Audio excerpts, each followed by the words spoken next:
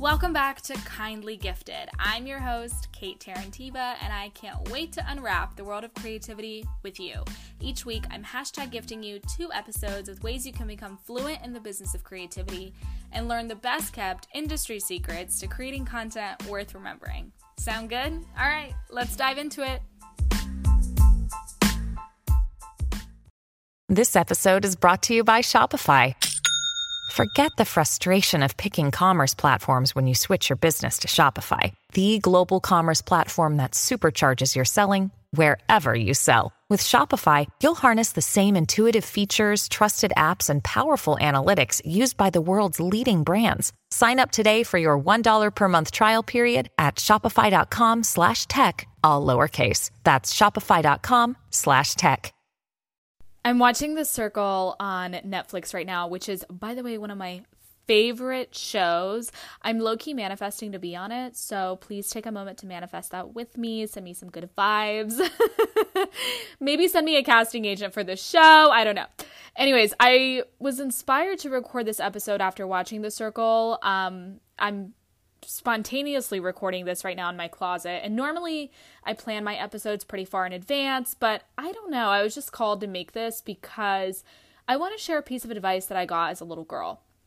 By the way, if you haven't seen The Circle, first of all, add it to your list, but it's a show that mimics the culture of social media and is ultimately a strength test of the players' alliances and relationships that they build with each other. Like, it's truly a relationship building game, and this reminds me a lot of the way that creators, influencers, digital talent, and creative people in general build friendships. And spoiler alert, by the way, it is hard, honey, but you already know that. That's why you're here.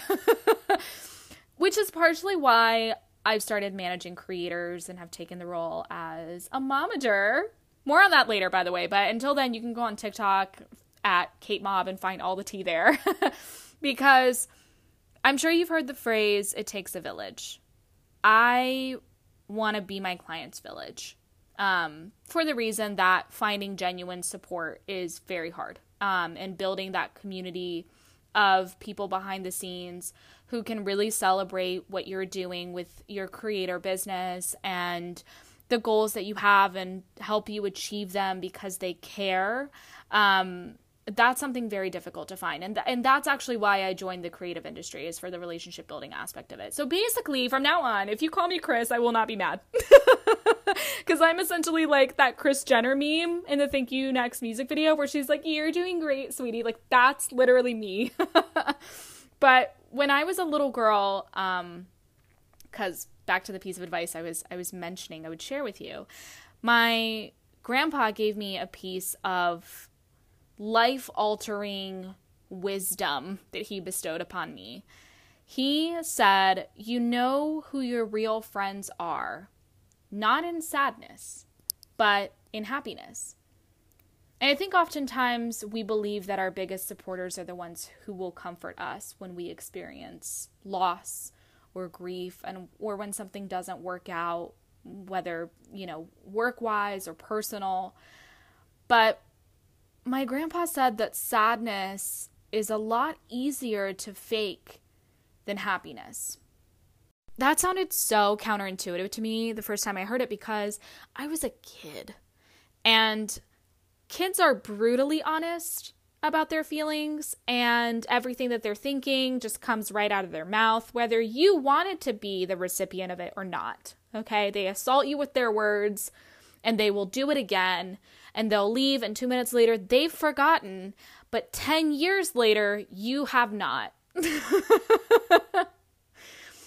So the older I got, the more it made sense to me that sadness is a lot easier to fake than happiness.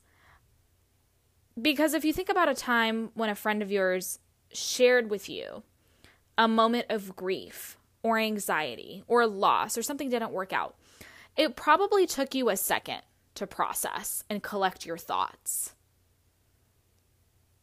because you wanted to figure out a way to respond that would make them feel at ease, right? And that's not always easy, because if you're being a genuine friend to them, you're thinking about it from like a perspective of like, I want to say something really supportive. I don't want to say something generic or that they've heard a million times over. I really, really want to be a place of comfort for them.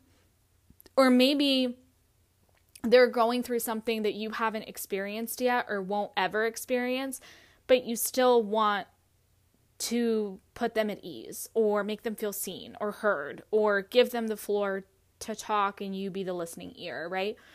If you're not being genuine, you're taking that time to say something to get it over with. So either way, there's that very brief moment in time when you think through that. And you can think through it in order to figure out something to say to get this moment over with and just pretend. Or you're thinking to say something genuine that will actually comfort that person and make them, come to you for other times that they need support. Happiness, however, is a knee-jerk reaction. It's very obvious from the get-go. It's the closest thing to black and white that exists in our world, I think. Like, you're either happy for your friend or you're not. There's no yes, but. There's no even, like, millisecond for an additional kind of thinking unless you're coming at it from an angle of, like, oh, shit, I can't believe that freaking happened to them, right? So that moment that you take to gather your thoughts when you're supporting a friend who's sad or upset, that moment weirdly doesn't happen when you're happy for them. Oftentimes, actually, you're kind of overwhelmed by pure happiness, and you get on this like roller coaster of emotions, and you don't even realize that you're on it until you're halfway through. I like to compare happiness to, when you're a kid, you go to a pediatrician and they take that little mallet and they kind of hit your knee gently, and you have a reflex. Like, that's happiness. It happens like that, like with a snap of your fingers. So my grandpa said that happiness is hard to fake. And now, as an adult, I couldn't agree more.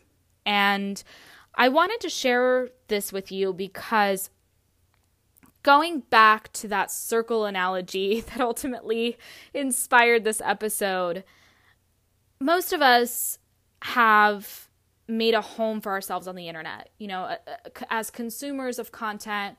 And if you're listening to this, you're a creator as well. There's a lot of comparison and jealousy in the social media space, especially from creator to creator, especially with the influx of social media and influencer marketing advice. There's a lot of these feelings of envy and comparison, most of which happen behind closed doors, most of which happen from people that you think are there to genuinely support you and be happy for you, and want to see you win. Social media has become this place where, as you know, we primarily share the good and the great. And we make it seem like the bad and the ugly simply don't exist, which creates this like unrelatable scenario, which is where most of this jealousy and comparison and imposter syndrome kind of gets triggered and activated within people. Which, by the way, you are absolutely not responsible for activating that within somebody. That is a projection of their own insecurities, and that has nothing to do with you. It is a PP, a personal problem, okay? So I hope that this little piece of advice, these few minutes that we spent together that I'm passing on to you from the heart, is something that you take with you so that you surround yourself with more people who express authentic, genuine, pure happiness for your success, for your growth, for your journey, for your evolution in your bad bitch era, okay? I love you. You're a baddie. I hope you have a great day wherever you are. And just know I'm sitting in the sidelines like Kris Jenner with my little camera being like, you're doing great, sweetie. Okay.